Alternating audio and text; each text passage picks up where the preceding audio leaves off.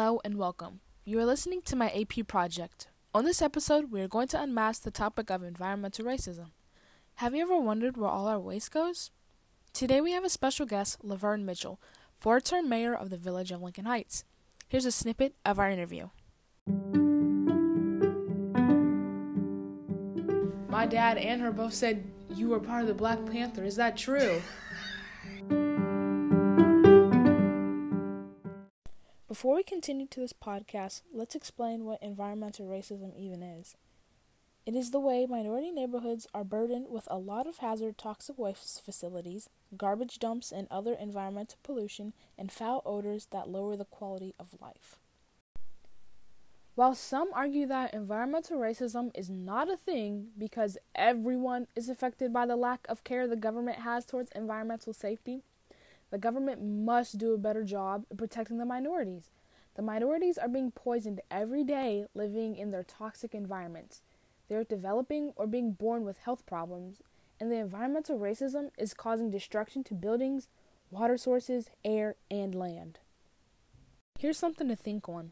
Dr. Robert Bullard, the father of the environmental justice, he proved that African American children were 5 times more likely to have lead poisoning than their white counterparts. Just think about that. Each year in Houston, Texas, up to 484,000 pounds of toxic chemicals are released throughout the area from 21 surrounding toxic release inventories. The toxic was so bad that the local elementary school was forced to shut down. There was a high concentrated level of lead found in children. Yes, in the children.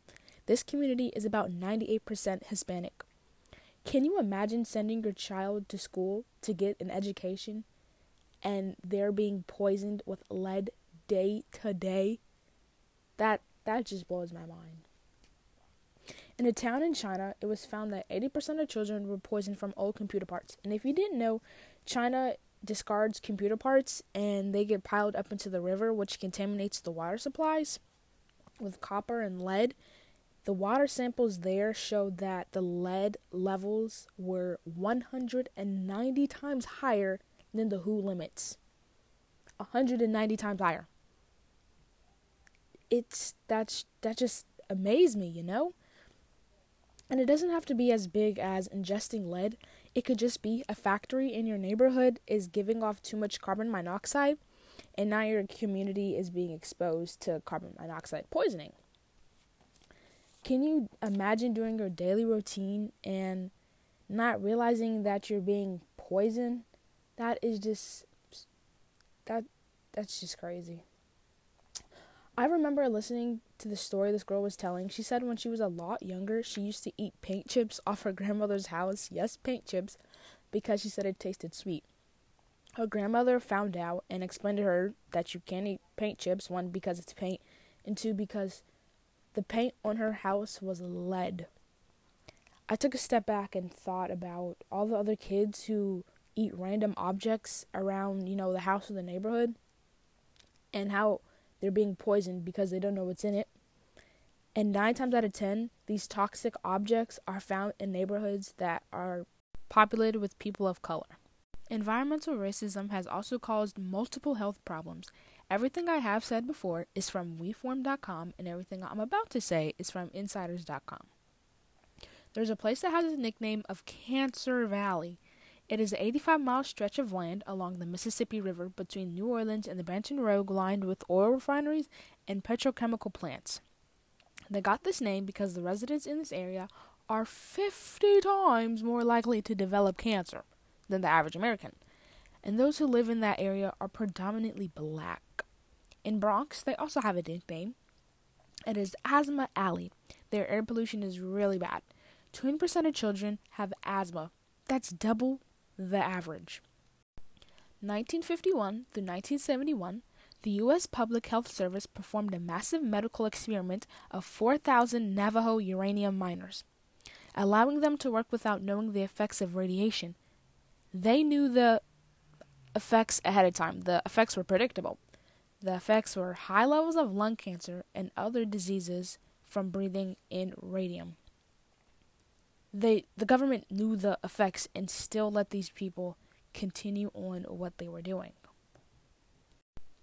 Batteries from America, operated by American, European, and Japanese companies, have resulted in soaring rates of anencephaly. Anencephaly is where a child is born without a brain.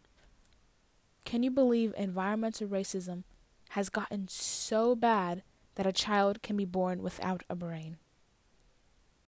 Now we're going to talk about environmental racism and the destruction of buildings, water supplies, air, and land. 1,172 pipelines was considered a threat to Standing Rock Indian Reservation water supplies, as well as sites of historic importance and culturally sensitive burial grounds. In 2016 through 2017, they tried to protest against the pipelines. The protest was unsuccessful, but it caught the public imagination, starting marches and support from Bernie Sanders. On YouTube, I watched a video called Oil, Gas, and the Effects of Environmental Racism. A man in the video lives in Ponca tribe of Oklahoma. He mentioned that there was a cell of hydrogen sulfide. If the gas was to be released, it would kill every living thing in a 15-mile radius. And he went on to talk about how around the cells were many houses. Then one day an orange toxic goo they called orange sludge started boiling up in their basements. Then the government condemned the land and bought all the houses. They tore down all the houses and turned the land into a park, which was to bring your friends and family together. But the orange slug, which was toxic, was still under the park. They never cleared up the orange slug, they just smoothed it over and made it look pretty. In a TED Talk, How America's Public School Keeps Kids in Poverty, she said, "If we're going to call public education, then it should be just that. Otherwise, we should call it what it really is. Poverty insurance. Public education, keeping poor kids poor since 1994. Think about that. Determining where you live determines on how well your education is and what supplies they have for you and how safe the environment is. Environmental racism occurs because communities lack resources to raise awareness or fight a costly legal battle. These resources are available to wealthier and white communities, which they are better able at to divert toxic generators elsewhere in the process known as not in my backyard, NIMBYism. I have an aunt that lives in Chicago, so we go to Chicago pretty frequently. I remember every single time I go to Chicago, my allergies flare up, my asthma flares up, even my eczema. And, as a kid, you don't really understand why all these things are flaring up, because where I'm from, they usually don't flare up as bad. And I talked to my aunt, and she's explaining to me how Chicago has really bad pollution. Can you imagine that the pollution is so bad that your eczema flares up? Not just your asthma and allergies, which is common for pollution. Your skin would get irritated by how bad and toxic the pollution is. Now, let's get into the interview with Laverne Mitchell. She served 4 terms as the mayor for the village of Lincoln Heights. She has more than 30 accomplishments under her belt. It's crazy to think that I've known this woman since I was like 2, but let's get into it. Today I'm here with Laverne Mitchell. She has accomplished so many things in her lifetime. Can you introduce yourself?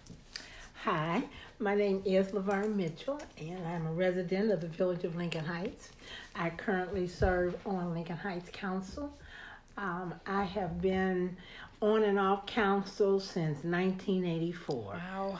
I've been the council person, I've been the manager, I've been the vice mayor, and I've been the mayor 4 times. So I am a proud resident of the village of Lincoln Heights. I'm a retired school teacher, and I attend St. Simon's Episcopal Church, and I am currently the board chair of the Healthcare Connection, which has 3 health centers in the city of Cincinnati. Wow, you do a lot. All right, can you tell us about your current job or your current position? Well, as a council member, I am chair of the Finance Committee, and I sit on the Economic Development Committee as well as the Law Committee. And so that's basically it. Being on council takes a lot of my time. And as I said, I recently, just this year, became chair of the board of the Healthcare Connection, and I've been on this board for about 20 years. Wow. And I help coordinate a Valley Pantry. Nice. Do you know what environmental racism is or environmental justice? Well, environmental racism to me is where the conditions are in a black community or a poor community, wherever these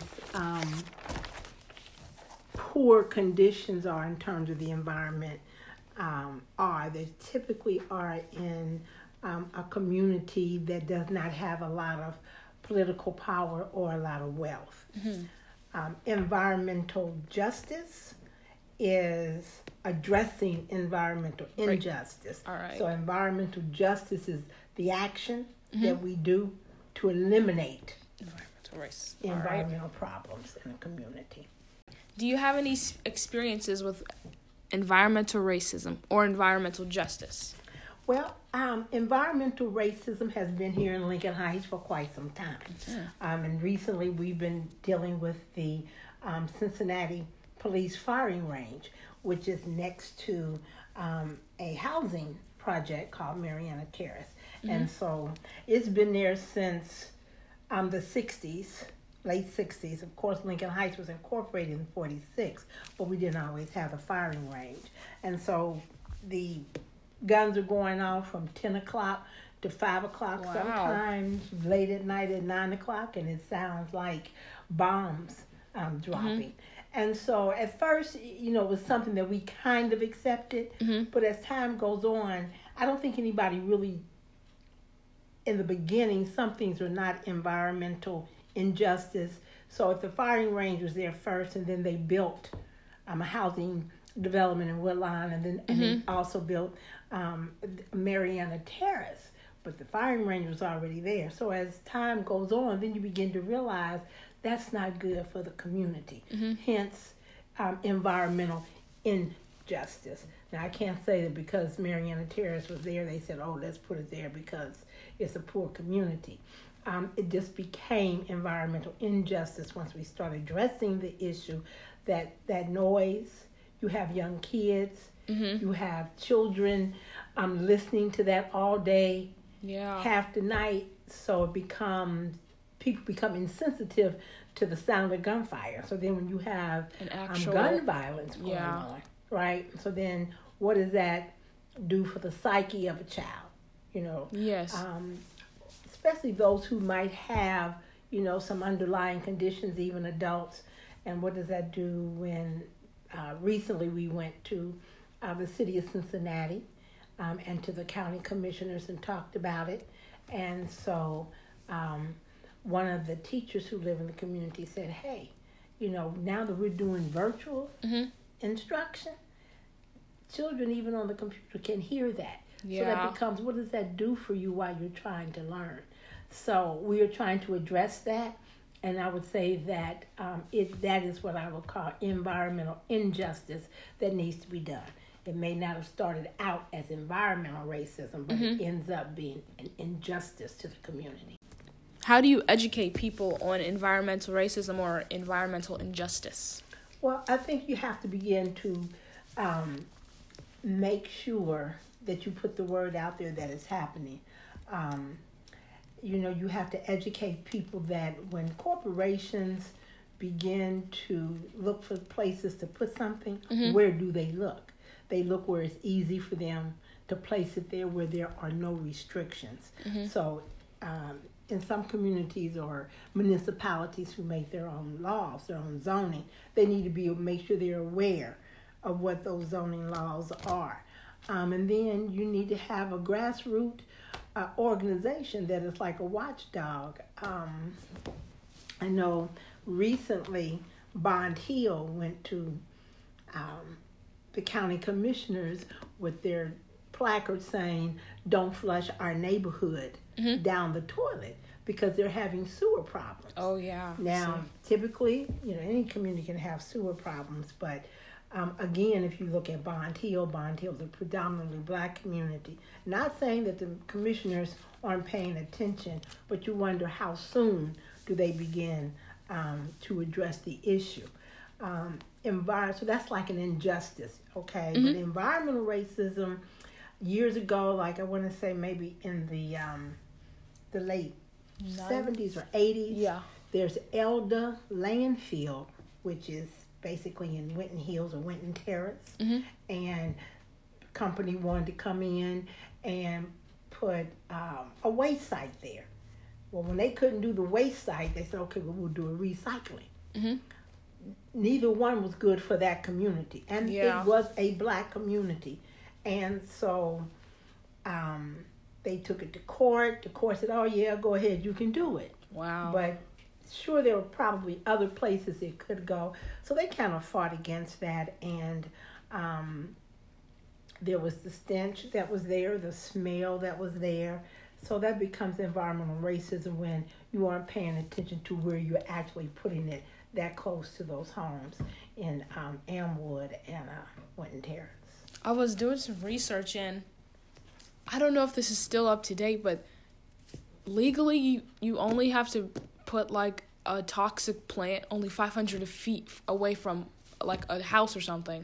Okay. That is not far at all. 500 feet.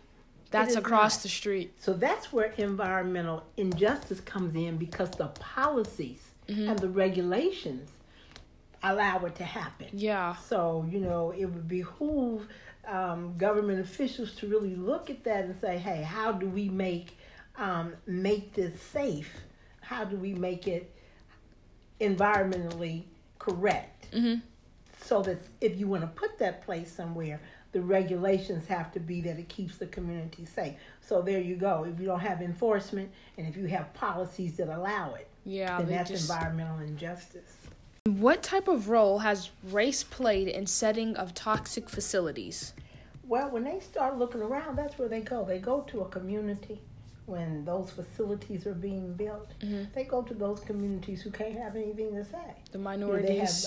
They have no political power. They don't necessarily have to be a black community. It can be just a poor community. Mm-hmm. If you look at the gold mines, the diamond mines in Africa, I mean, they're in places where, nothing but poverty. Look at the coal mines of Virginia, West Virginia. They, the people that live there, that environmentally injustice facility is their lifeline. Yeah. But yet they come out with black lung disease. Yes. Right? So, I think that we have to take a look at that. If you look at, let's take the Native Americans, right? Mm-hmm. So I guess it was called the Indian Land Removal Act or something like that. They put them in places where the land was dry, and then they come in with plants that need that dryness. Mm-hmm. You have a lot of military bases that do experiments and things like that out there, and when you see on television, it looks like, okay, well, Indians don't live far from it, so it's like no regard for the quality of life of people around, just so that those companies can make that big dollar. Mm-hmm. So I think it's slowly changing. I'm sure it's a lot, just like with any pollution. Flint, Michigan. Yeah. Right, so why is that water contaminated? And it's probably not just Flint. Mm-hmm. It just depends on where that company was and how it seeps into the water. I was doing some research, and it said that, where was it? It was African Americans who make $50,000 to $60,000 a year are more likely to live in a polluted area than their white counterparts that make $10,000 a year. I found that really crazy. I was like, how is that possible? I tell you, Noemi, it's all about corporate America and the big dollar. It's who can make it happen economically for them, and it's usually in those communities that don't have that political power. Now, I think one time we had an opportunity here in the village of Lincoln Heights, in my personal opinion, that we could have had a good economic deal.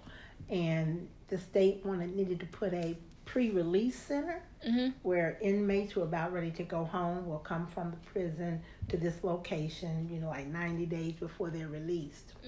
And at that time, people were like, oh, not in my backyard. Well, we had political power at the time to make that happen because that would have been income. When you look at, all right, and it wasn't like it was a prison. But again, that's where you asked me about education comes in. You have to start early with letting people know what the benefits, of that is, and that this is not environmental racism. This becomes an economic situation for the village of Lincoln Heights. So sometimes, depending on what the facility is, people will deem it environmental racism or environmental injustice, but you have to look at how is it going to impact that community. Okay, that particular facility would not have negatively impacted us. It would have given us tax revenue. Yeah, that's what you're saying. And so they moved it up Warren County, somewhere like that, that's, benefiting from it. But other things, like if you look at, I guess anywhere where there's a lot of pollution in the air tends to be, those companies that pollute tend to be in low economic communities. This is our last question. Is there anything you want to speak on about this topic, or anything you think that we should know, or just getting information out about this topic or this problem? Well, I think a lot of times people think that this environmental racism, just started, but it didn't. It hasn't, but it just depends on when it come about. Like when you think about environmental racism or injustice, I guess I thought about Cesar Chavez in California when we had migrant workers and they had to work around the pesticides that were put on the crops. So that sort of is an environmental injustice thing. So eventually, after research, and I think after World War II or whatever, then they start realizing these pesticides aren't the best thing. Yeah. You have, I think it was in maybe New York or Chicago or something like that, they had a group called the Lords. They were Puerto Ricans, and they were all about all the toxic substances that was in their community, and a lot of it regarded as, the waste. Now, certainly, we got to have somewhere to put our trash. Yeah. But, it needs to be farther out, let the, technology begin to take care of it. So that has always been an issue, as well as the Black Panthers. The Black Panthers also was an environmental injustice group that was fighting against where are you putting these plants, where are you putting these toxic companies that pollute and filter into the Black community. So I think it's, it's something that we don't sometimes think about. So, My mom brought this to my attention when I was asking her who to interview. She told me you, and then my dad and her both said you were part of the Black Panther. Is that true? They said that, and I was just like, interesting. No, I was never part of the Black Panthers, but, I was just, let's just say pro-Black. I mean, ever since my college days, I went to school in the 60s, 68 to 72, when we just started standing up for what we needed. So I was very active in a lot of Black organizations. Was never a Black Panther. Got that much nerve. Well, that is all I have for you today. Thank you so much for being I think it's called an interviewee. But yeah, thank you so much. I appreciate it. Thank your parents for thinking about it. Thank you so much for listening to my AP project. I hope you took a lot of information out of this. And now I leave you with this question. Have you ever experienced environmental racism? And is there any way you can help stop this problem?